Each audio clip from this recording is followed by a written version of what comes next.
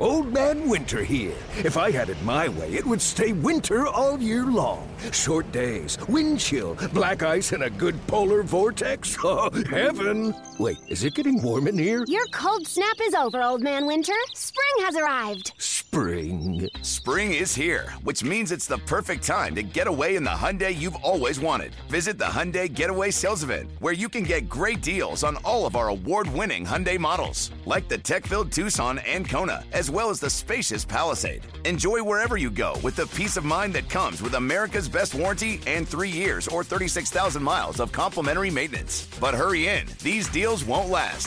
Add more joy to your journey at the Hyundai Getaway Sales Event. Now get 0% APR or up to $1,500 bonus cash on the Hyundai Tucson. Now, during the Hyundai Getaway Sales Event. Offers end soon. Call 562-314-4603 for details. Yo, Trey. Kevin, what's up, man? You know, I've been thinking, what would have happened if the NBA never vetoes the Chris Paul trade to the Lakers and we get CP3 in the same backcourt as Kobe in LA? Well, you get a very happy Jack Nicholson for sure. And the Lakers probably win a bunch more championships. CP3 finally gets a ring or 2 or 3, and the Kardashian empire is forever altered. What did you just say? Hey, everybody, I'm Trey Wingo. And I'm Kevin Frazier, and we're teaming up on a new weekly sports podcast from Wondery, Alternate Routes. As former Sports Center anchors and current sports obsessives, we're consumed by all the what-if questions that make being a sports fan so excruciatingly fun. If you're like us, then you also live and die on the fallout from every drop pass. Or play call. Each week on Alternate Routes, we'll take a flashpoint in sports, break down what actually happened, then explore every alternate scenario and the ripple effects it would have caused. Follow Alternate Routes on the Wondery app or wherever you get your podcasts. You can listen early and ad-free right now by joining Wondery Plus.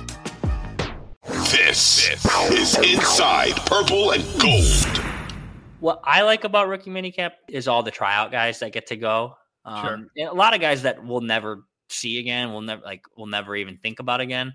But like just thinking like kind of like sappy, like this is cool. Like this kid, never gonna make the team, gets to kind of practice at the NFL's facility for 2 days. And the Vikings signed two local kids off of a tryout.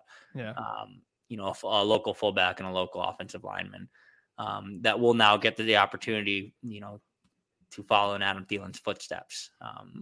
Go from a tryout to an invite at OTAs to a practice squad to an all-pro. I say that tongue in cheek. These two kids probably won't reach that level, but I think it's cool to see a bunch of guys kind of descend upon the team facility for like a small opportunity to kind of realize their dreams. That being said, being out there last week,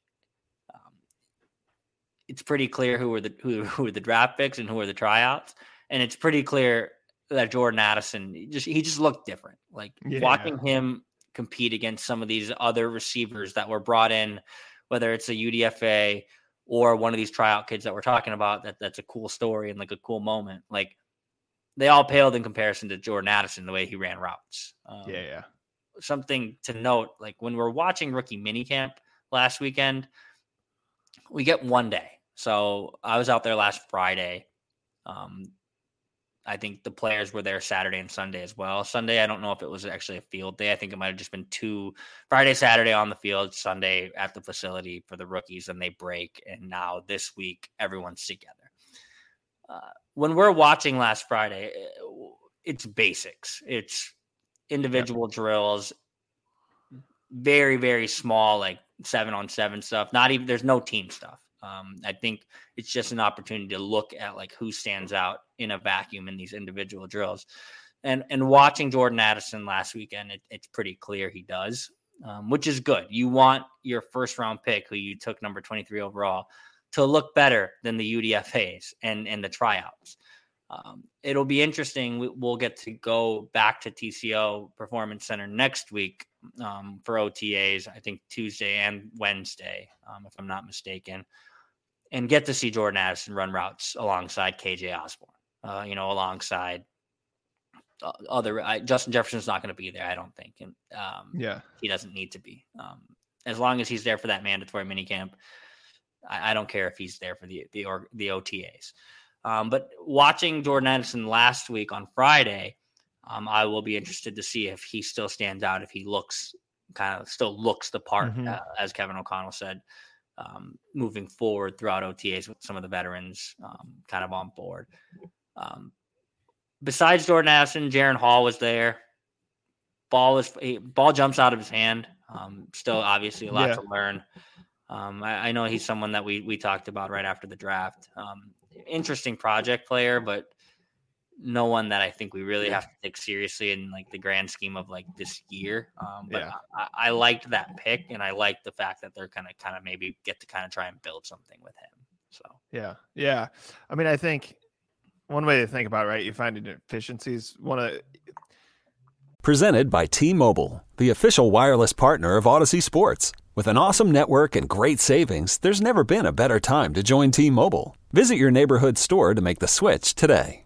I get it when you see a hyper athletic receiver, right? And we know it works, right? Randy Moss was like, how does this guy not succeed in the NFL, right? As long as he doesn't get in his own way. And obviously that was a great pick. And that was kind of similar with Adrian Peterson, whatever the hang up was, if it was injuries. I'm trying to remember what it was.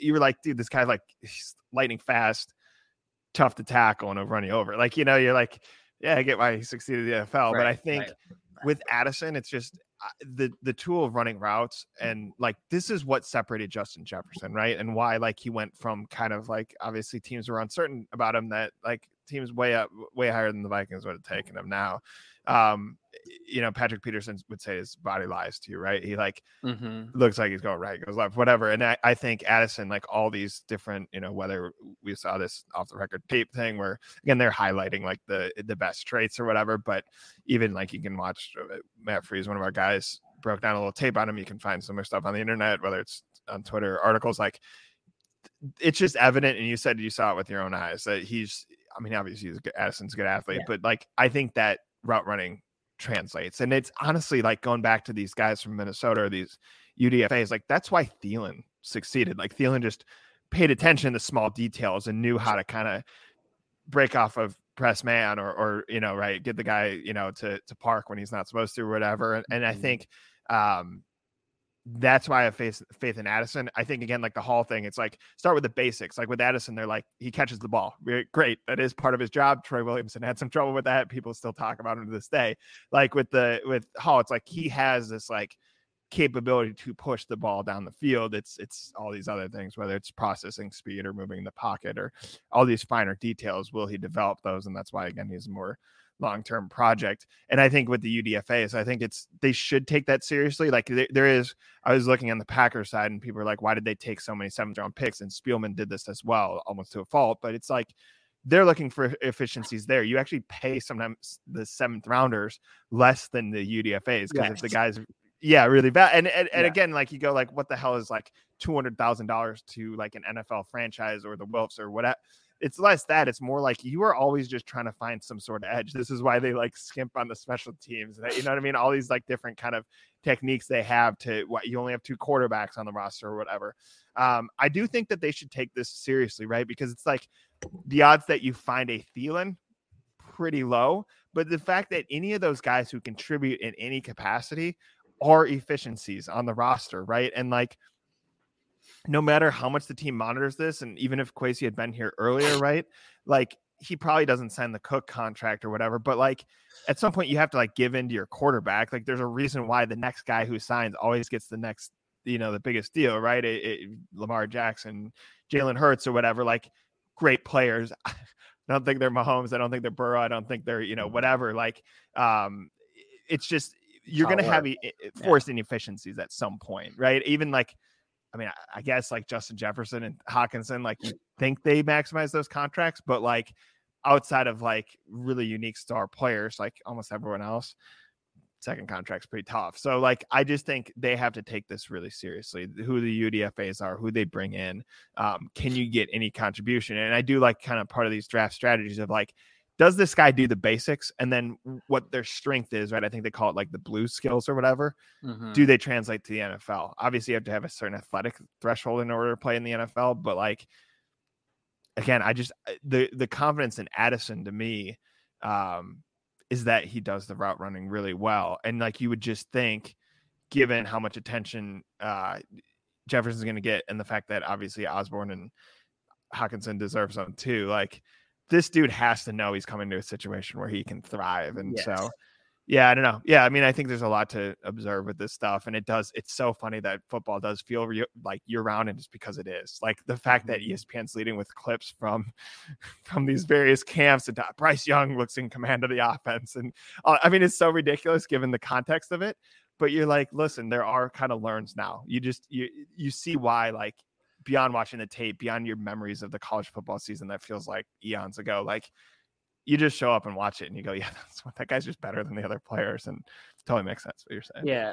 And with Jordan Addison, I think it's important. Like, sometimes, like, the measurables can lie, or like the combine can lie. Like, sometimes the combine is like, this guy's a freak. Kind of like what you're saying about Randy Moss. Like, this guy's a freak. He can run a 4.3. He can jump 50 inches on the vertical jump. His broad jump is crazy. He's explosive, blah, blah, blah. But sometimes the combine lies. Like, this guy tests really well. Darius Hayward-Bay, he ran like a 4.2. Yeah. He sucked. Like, if you watched his tape in college, like, most of these NFL teams go by tape over the measurables at the combine. And I think when you watch Jordan Addison and what he was able to do at USC, watching him translate that onto a practice field at the NFL level shouldn't be surprising.